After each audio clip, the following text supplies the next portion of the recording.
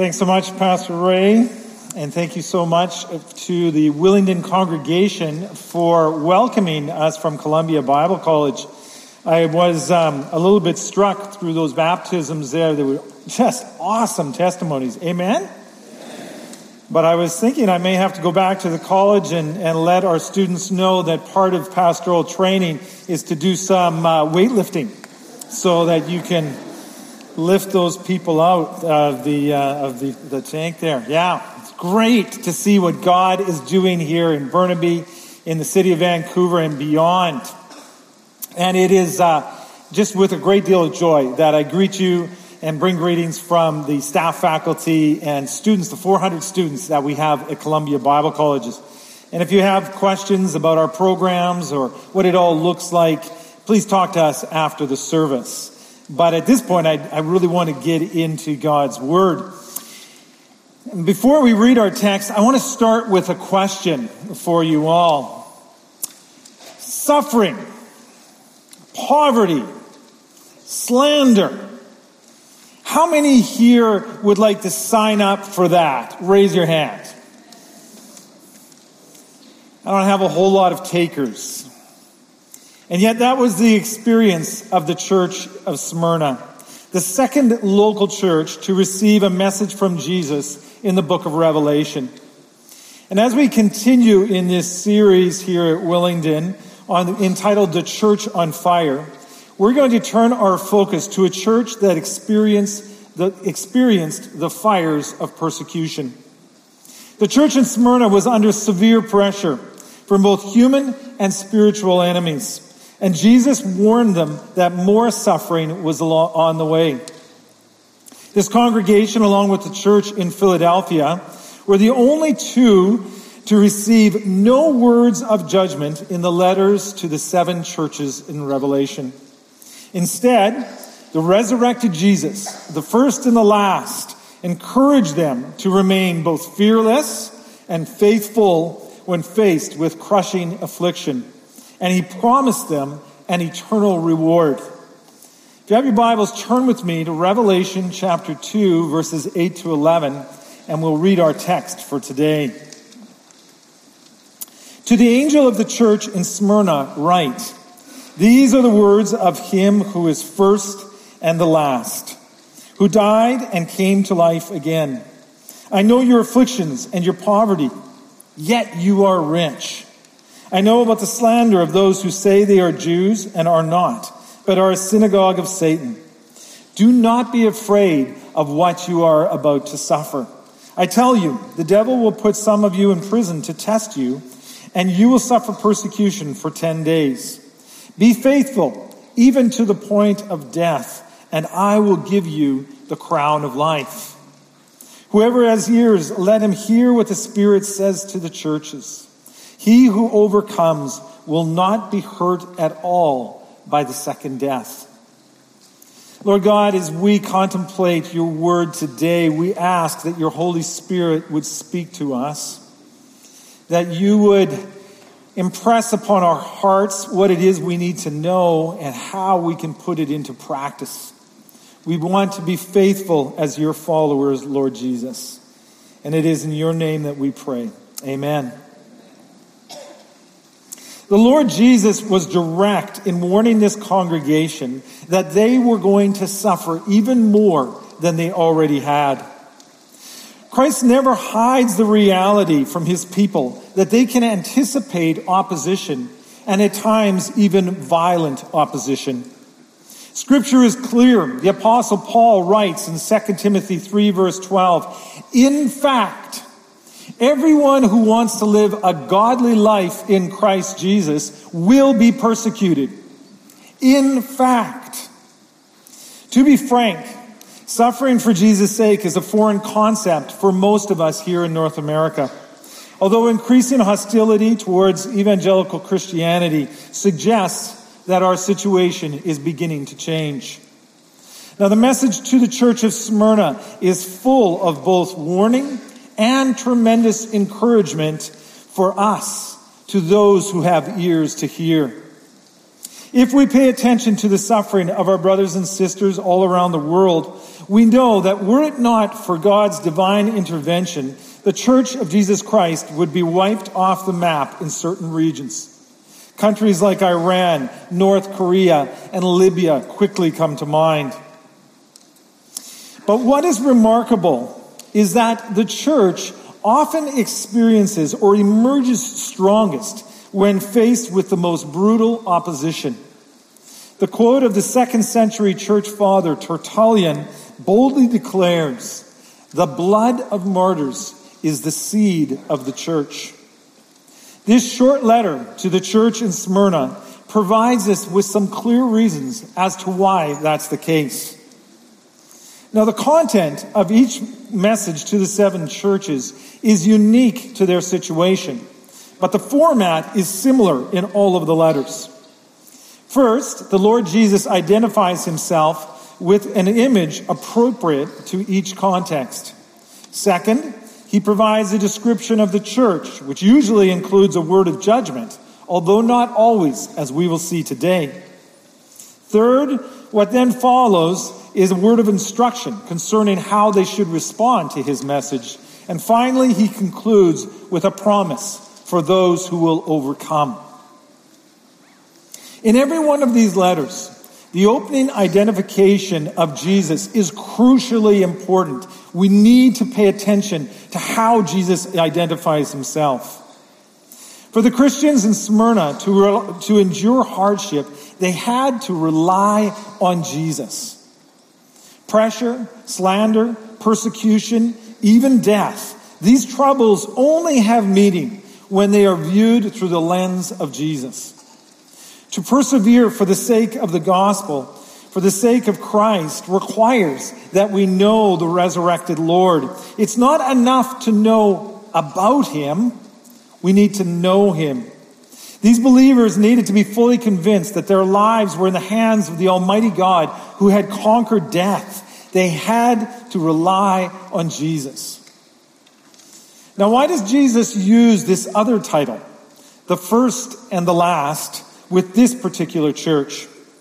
This designation shows up elsewhere in Scripture, especially in the book of Isaiah. I'm just going to give you one example, Isaiah 44, verse 6. This is what the Lord says, Israel's King and Redeemer, the Lord Almighty. I am the first and the last. Apart from me, there is no God. When Jesus uses this title, first and last, he leaves no doubt in his readers' minds. He is the one and only God. In describing himself in this way, he's telling the church in Smyrna, and he is telling us that our lives are in the hands of the sovereign God who existed before the beginning of time and who will be there for all time and all eternity. Whatever else happens in the world, whatever else happens in our personal circumstances, Jesus is there as the first word, and he will be there as the last word. Amen? Amen. How well do we know Jesus? Years ago, when I was in Bible college, I heard the incredibly powerful testimony of Richard Wurmbrand, a Romanian evangelist who was imprisoned and tortured for 14 years by the communist regime on account of his bold witness for Christ. I remember as he came upon this stage and he had to be accompanied by some other folks. He sat down in his chair because he couldn't stand. His feet had been so brutalized and tortured, and just painfully so. And I remember being shocked as I listened to the stories of what he and his fellow Christians had endured.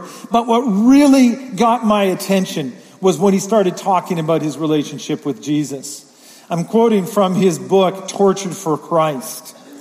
We could not think anymore. In our darkest hours of torture, the Son of Man came to us, making the prison walls shine like diamonds and filling the cells with light. Somewhere, far away, were the torturers below us in the sphere of the body. But the Spirit rejoiced in the Lord. And then listen to this sentence. We would not have given up this joy for that of kingly palaces. I find that statement mind-blowing. I don't like the idea of suffering for Jesus.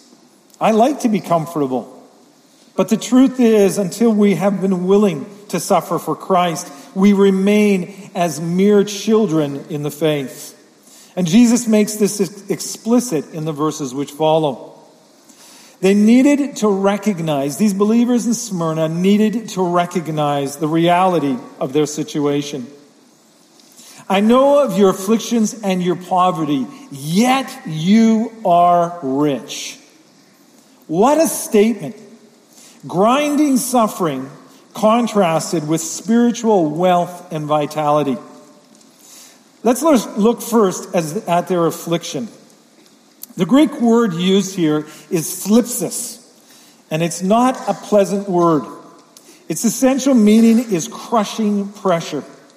Darrell Johnson, in his commentary on the book of Revelation, explains that the word image is that of a person being crushed or tortured to death by being slowly crushed by a great boulder. It's like being ground into the dirt. Like many Christians, the believers in Smyrna were suffering mightily. Hebrews 10, verses 32 to 34, provides us with a picture of what it was like for these Christians. Remember those earlier days after you had received the light, when you endured in a great conflict full of suffering. Sometimes you were publicly exposed to insult and persecution. At other times you stood side by side with those who were so treated. You suffered along with those in prison and joyfully accepted the confiscation of your property because you knew that you yourselves had better and lasting possessions.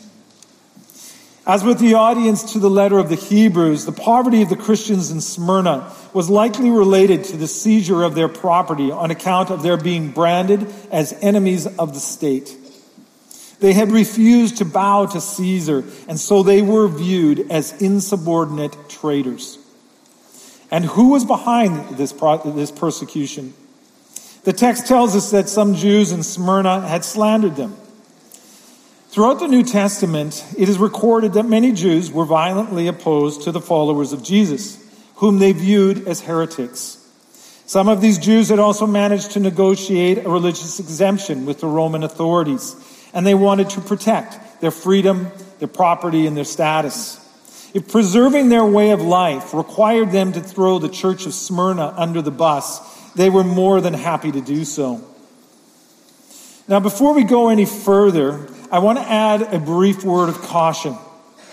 Some have combined the condemning descriptions, this description we find here, synagogue of Satan, with the term Christ killers, to unleash horrific attacks on Jewish communities.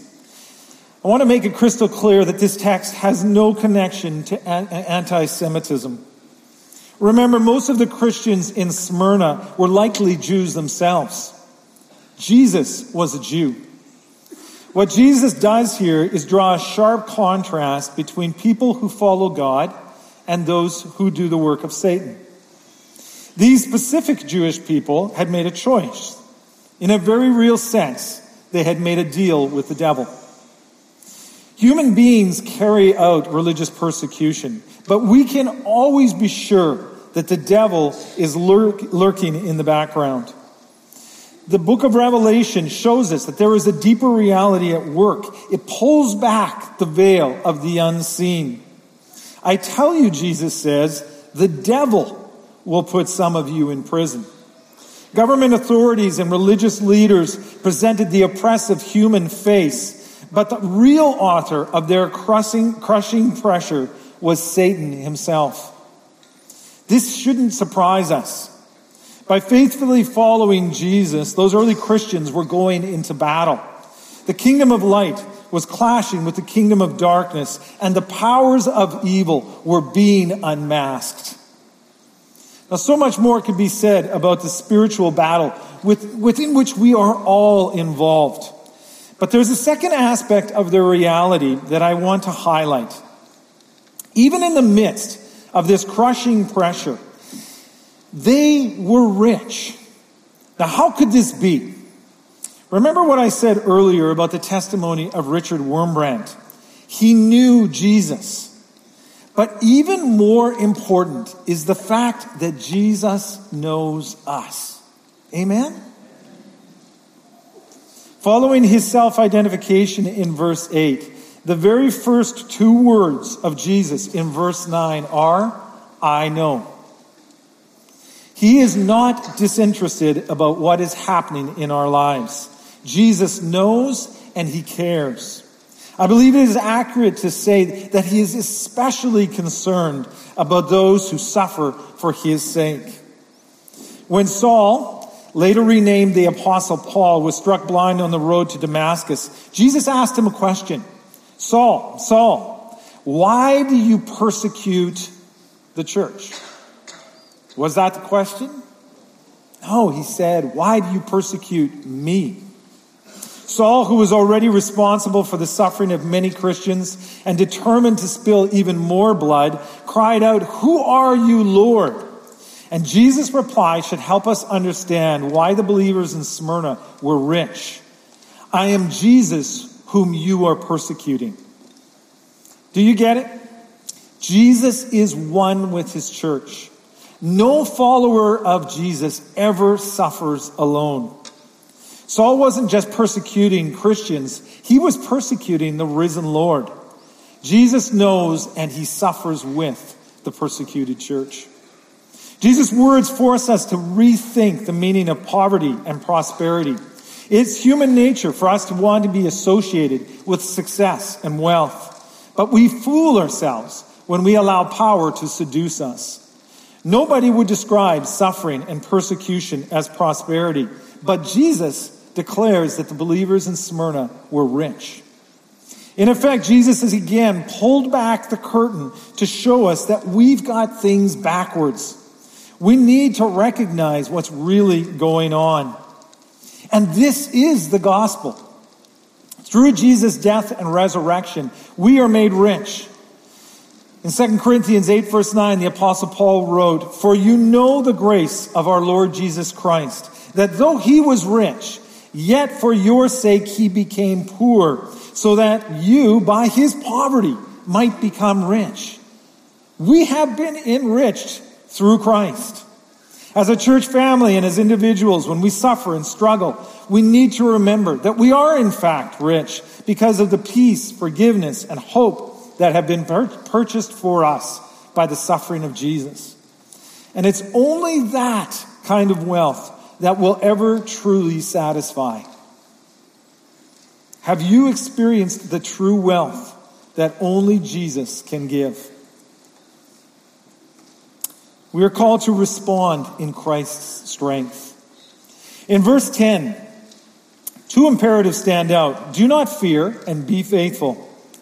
These believers had every reason to be afraid. To abandon their faith in Christ would have made perfect sense from a worldly point of view. They were being crushed, impoverished, and slandered, and the future did not look any brighter. The devil will put some of you in prison to test you, and you will suffer persecution for 10 days. Now, whether that 10-day time period suggests a temporary detention or whether it was the length of time before official punishment would be handed down is difficult to determine. But it doesn't sound like it's going to be positive, because Jesus' next words are, be faithful, even to the point of death. Even to the point of death.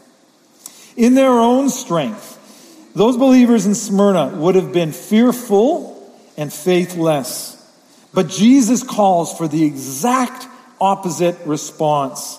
Be fearless and faithful. Respond in Christ's strength. When under extreme pressure, how can followers of Jesus live lives devoid of fear and full of faith? I've studied the incredible growth of the underground church in communist China, the amazing expansion of the Ethiopian Mesorete Christos church, which grew under a brutal dictatorship. I've looked at the courageous witness of new believers in Vietnam and the remarkable perseverance of Christians in Laos. I've listened to testimonies from those who have converted from Islam to Christianity, who have stood firm when tortured and imprisoned, for declaring their faith in Jesus Christ. They have stood fearless and faithful. What's the common denominator in their testimonies? They know the one who has gently but firmly called them to himself. They know that he will never leave them nor forsake them. They know that he has suffered everything that they are suffering and emerged victorious. They know that they are more than conquerors in Christ Jesus. Like the Apostle Paul, they confess that they can do all things in Christ who gives them strength. Like the Apostle John, they declare that greater is he that is in us than he who is in the world. They respond in Christ's strength. Never forget who it is. Never forget who it is that has called us, who has called us to be fearless and faithful. And it's because Jesus is the first and the last, the one who has conquered death, that he can give us the crown of life. As we conclude, we look towards receiving our reward. There was a purpose for the suffering of the church in Smyrna. This wasn't meaningless or accidental suffering. These believers needed to know that God had not abandoned them, nor were they being punished or tested by God. They were suffering for all the right reasons. Jesus had no word of criticism or correction for them. There's no call for repentance. The true nature of their suffering was spiritual. The enemy, the devil, was on a rampage, and these disciples were caught smack dab in the middle of a battle. Here again, Jesus is the first and the last. And even this attack can be used for his purposes. We should be clear. Persecution is not some kind of a test that Jesus uses to determine who are the best Christians. Christ loves us all equally. But he can even use these kind of testing to both prove and improve our faith. Now, Jesus promises two rewards to those who will stay faithful to the very end. In verse 10, he holds out a crown of life. And then in verse 11, he declares that those who overcome will never taste the second death. They will not be hurt at all. In effect, these promises are much the same. The term used for the crown in this passage refers to the victor's wreath in Greek or Roman athletic competitions. Here, Jesus uses that familiar imagery to assure his followers that their testing will not lead to death's victory, but rather to their abundant life. This is a crown that cannot wither or fade away. This is eternal life. And Jesus was inviting these Christians in Smyrna to receive their reward. That being the case, these believers in Smyrna need not worry about the second death. In the book of Revelation, that term shows up 3 other times. And in each case, it's always about experiencing the consequences of rejecting God, of being eternally taken away from the presence of God. Now, unless Christ returns soon, we will all experience physical death. But none of us in this room need to experience the second death. Although everything in the world that the world deems valuable might be ripped away from God's children, to those who remain faithful, Jesus' promise remains forever true. No second death, but rather eternal life with God. Brothers and sisters, as I said in my introduction, it is very difficult for the church in Canada to relate to the message that Christ Jesus relayed to the church in Smyrna. It literally feels like 2 worlds apart. We're not being sent to prison for our faith. And yet I believe that there is a powerful message here for us, a challenge. Will the churches of our time stand fearless and faithful in Christ as the pressure builds? Will you and I hold firm, stand firm when the tests grow tougher? In Darrell Johnson's commentary on this passage, he closes with these sobering words. It seems only fair to conclude by telling you that there is a way out from under this pressure. Just don't get serious about loving Jesus. Just go with the flow of culture. Just settle for the comfortable, run-of-the-mill, watered-down kind of discipleship. Christianity light. Just settle for the status quo, blessing kind of discipleship. And there will be no pressure. And there will also be no passion. And there will also be no passion. Why would we settle for a life like that when we can experience the abundant life with Christ Jesus? Instead of living a passionless life, live a life with meaning, with purpose, and with the promise of Jesus' presence with us always. Amen? Amen. Please stand with me for closing prayer.